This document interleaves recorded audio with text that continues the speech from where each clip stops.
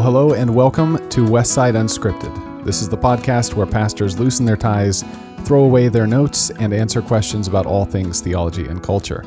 I am Josh Bartels, the assistant to the pastors here at Westside, and I am joined, as usual, by Pastor Peter Montoro, our preaching pastor here. And so we're going to jump right in with some conversation before we get to the actual question. So, Peter, what interesting stuff have you been reading or thinking about lately that... Yeah, well, I'm always reading about something. But the thing I wanted to share this week is something about family devotion, something I tried for the first time this past year that worked really well for us, and I just wanted to pass it along as an idea. So we'd read through the New Testament as a family. I read through the book of Psalms and Proverbs and various things that we tried along the way. But this past year, we started reading through the Old Testament, and we made it through most of the Pentateuch. We still have a few chapters to go. But one of the things about reading through the Pentateuch is you have a lot of sections. That's the first 5 books of Moses. So, Genesis is pretty straightforward, but then you get into Leviticus, and then you get into Numbers, and, Numbers chapter 7 is the most epically repetitious chapter in all of Scripture.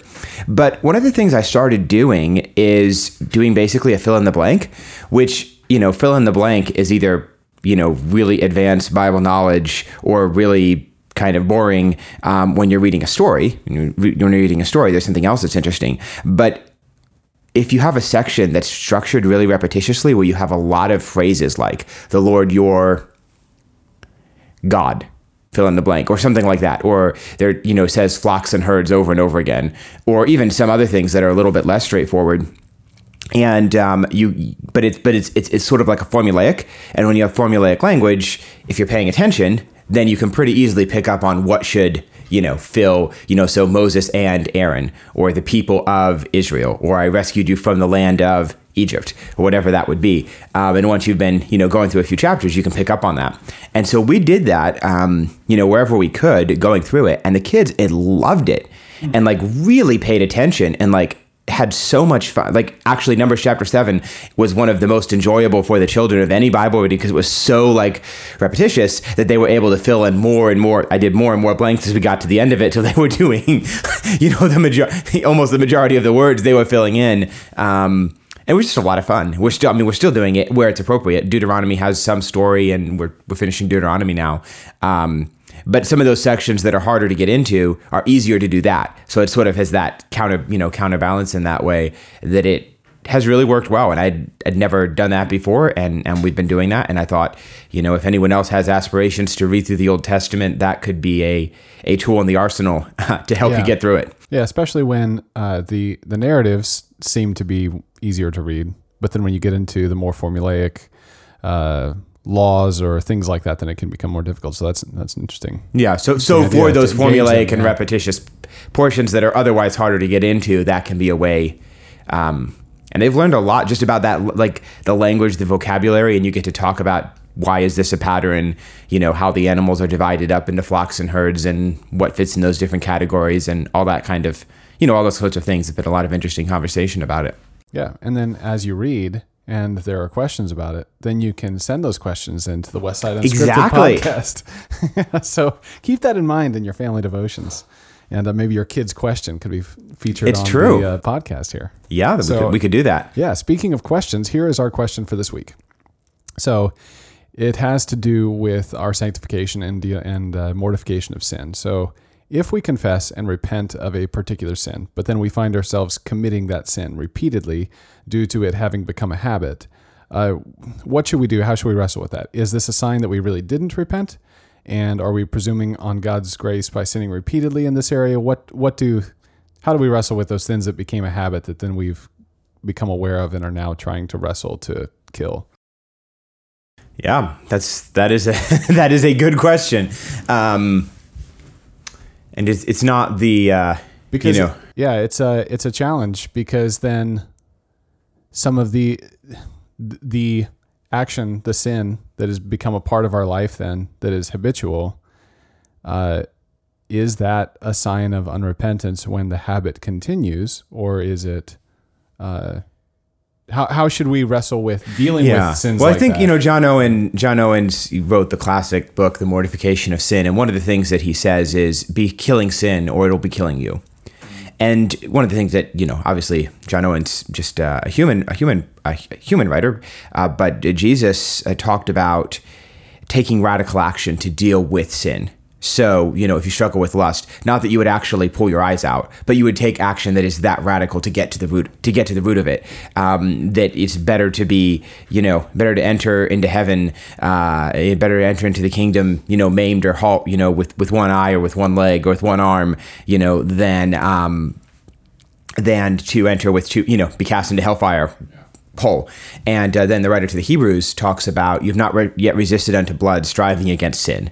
And so this is one of the ideas. Like, one of the challenges is, the old I read this in a book I was reading earlier today, that the old Adam is a good sinner, a good swimmer. He's a good sinner too, but he's a good swimmer in that, you put him under the water in this picture of dying with Christ in the waters of baptism and our immersion into Christ, right? You put the old man to death. But he keeps coming back. And my dad always used to say, it's worse than the worst horror movie that Hollywood can come up with, because that old man just keeps coming back every day. And you can't kill him enough times. That there's a lot of truth to that too. But I think all of these things sort of circle around the same point, and that is to tell if someone is truly repenting. My first question is going to be, what are you doing to change? Like, if you have an ingrained sin habit, and it depends on what the habit is. Like, if your habit is, murder for hire, then the repetition of the sin would be,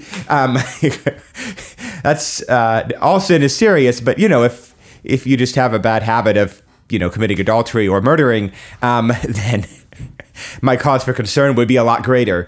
But especially, sins that are very much habitual, ingrained patterns, like, say, struggling with anger, or struggling with lust, or struggling with covetousness. Those are the sorts of sins that it took you a long time to fall into habits that go that deep. It wasn't just one pornographic image and then you're a total addict to it, right? There's a pattern of repetition that's ingrained, these neural pathways to be attracted to that. And it's going to take a pattern of struggle, and undoing that and putting positive things in its place is going to help bring full deliverance. So for instance, that's a common one that a lot of people would struggle with, especially men and some women as well. So I'd be asking someone, so what changes are you making in your life? So if someone's unwilling to make any positive change in their life, I just struggle with this. And they do the same things. You would try to help them identify what are stumbling blocks that are causing you to stumble, and they're not willing to make changes there. And they say they're struggling, but what they really are doing is just continuing the same pattern without any substantive change. Then I'd be really concerned. I would say to them, I don't really see any evidence of repentance. But if you have someone, maybe they're struggling with anger and there's still struggle, but you see substantive humility and repentance and doing what they can do to undo the fruits of what they've done, and you see real progress, and then I'm saying, I see progress in your life. Like, I see you striving to,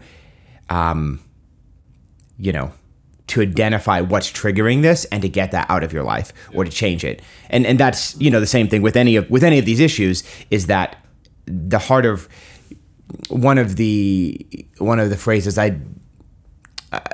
this isn't original to me, but I can't remember where I first heard it, that Christians can fall into sin, but Christians can't be happy in sin. So you can put, a Christian can fall into the pig pen, but a Christian can't be satisfied being a pig, wallowing in the mud.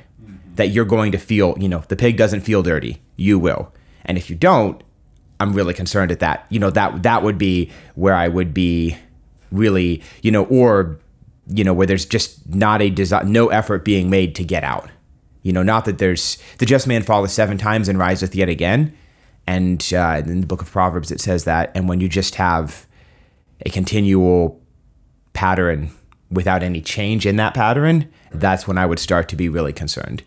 Yeah. And it seems to me that we can sometimes want to spiritualize the response to sin in a way that we see the spiritual struggle, right? Like that this is something that's bigger than just me and physical desires. But then the way that we address that, we know that we're supposed to confess it, we're supposed to forsake it, take it to God. But then the actual struggle of dealing with the sin is actually pretty mundane. Like it's not exactly. Repentance is very ordinary, like in its outworking, in the same way that you would try to undo a habit of bad eating, that you're trying to be more healthy. The kind of practical, down to earth type decisions that you have to make in order to lose weight are the same types of decisions that you have to make in order to pursue holiness on a daily basis. It's really practical, and it's that, as you'd expect, because God created this world. So if we're called to follow him in this world, then there's going to be that's going to have to work itself out in our everyday lives.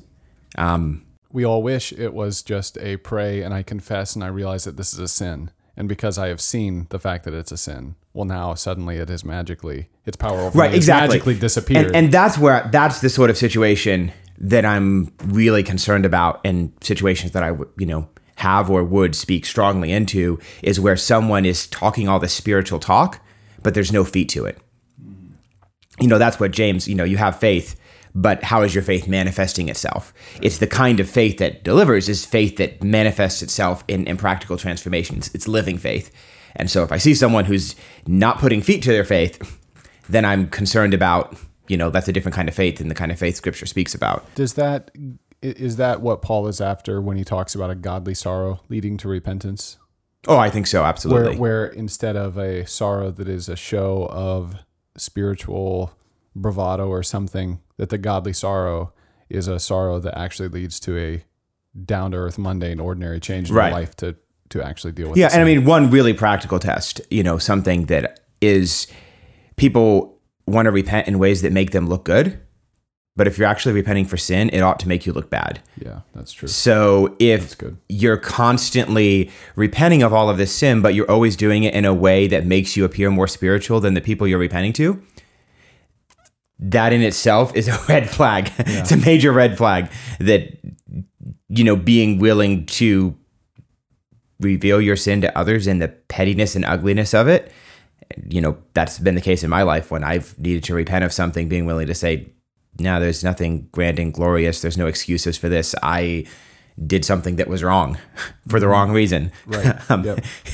And I need to make that right. Yeah.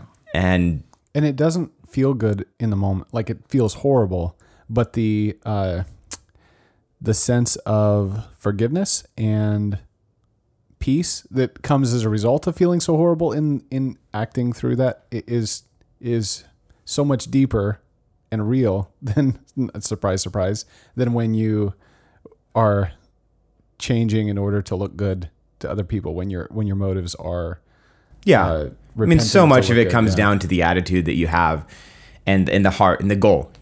That's there's got to be, we're in a war against sin, and so we're not, the practical reality is we're not gonna parry every stroke, but we better not put the sword down. Yeah. And that maybe goes to it. There's another question that was submitted too about what's the goal in our struggle against sin.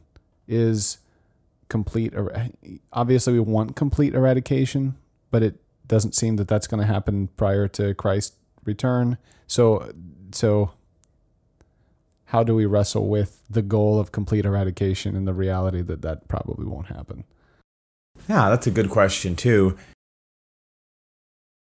The more holy we become, the more unholy we realize we are. So like a mark of sanctification, like obviously this can be taken to an extreme in a way that's unhealthy, where you can have a conscience that's bound up about things that the Bible doesn't say. But in a healthy Christian life, as you make progress, you realize things that you didn't realize were sinful before. So you see the battleground shifting. Whereas before you were like, I'm trying to think of a good example. Whereas before you were, you were like fighting not to have your temper blow up and to curse or whatever that might be, where you had a violent temper. And now you don't have a violent temper, but now you realize the anger you have in your heart, God cares about that too. You know what I'm saying? And so then you deal with maybe like a hot war versus like like espionage or something like that. Right. Where you start getting deeper and you realize that like you're sinful all the way down. But if God revealed to us all at once all the sin in our lives, it would overwhelm us with a sea of grief, because we can't repent for everything all at once. So just little by little, he changes us, and we get closer. And it's not complete in this life, because we are, still have the old man, still have a sinful nature in this life, but we can get closer and closer. Like there's a mathematical phrase. Do you know what it is? Where it's like we have like a graph where something gets closer and closer, but never quite reaches it. I don't know. There's like a mathematical formulation for like a curve where something gets ever closer to approximating a straight line, but it's never quite crosses it. And so you see like massive progress right at first in getting close, so it's getting closer and closer. Yeah. And then, it continually to infinity gets closer and closer. And if you were to look at it in the big picture from where you started to where you're at, there's massive progress. Yeah. But if you were to zoom in, you are still making progress, just on a smaller scale. Yeah.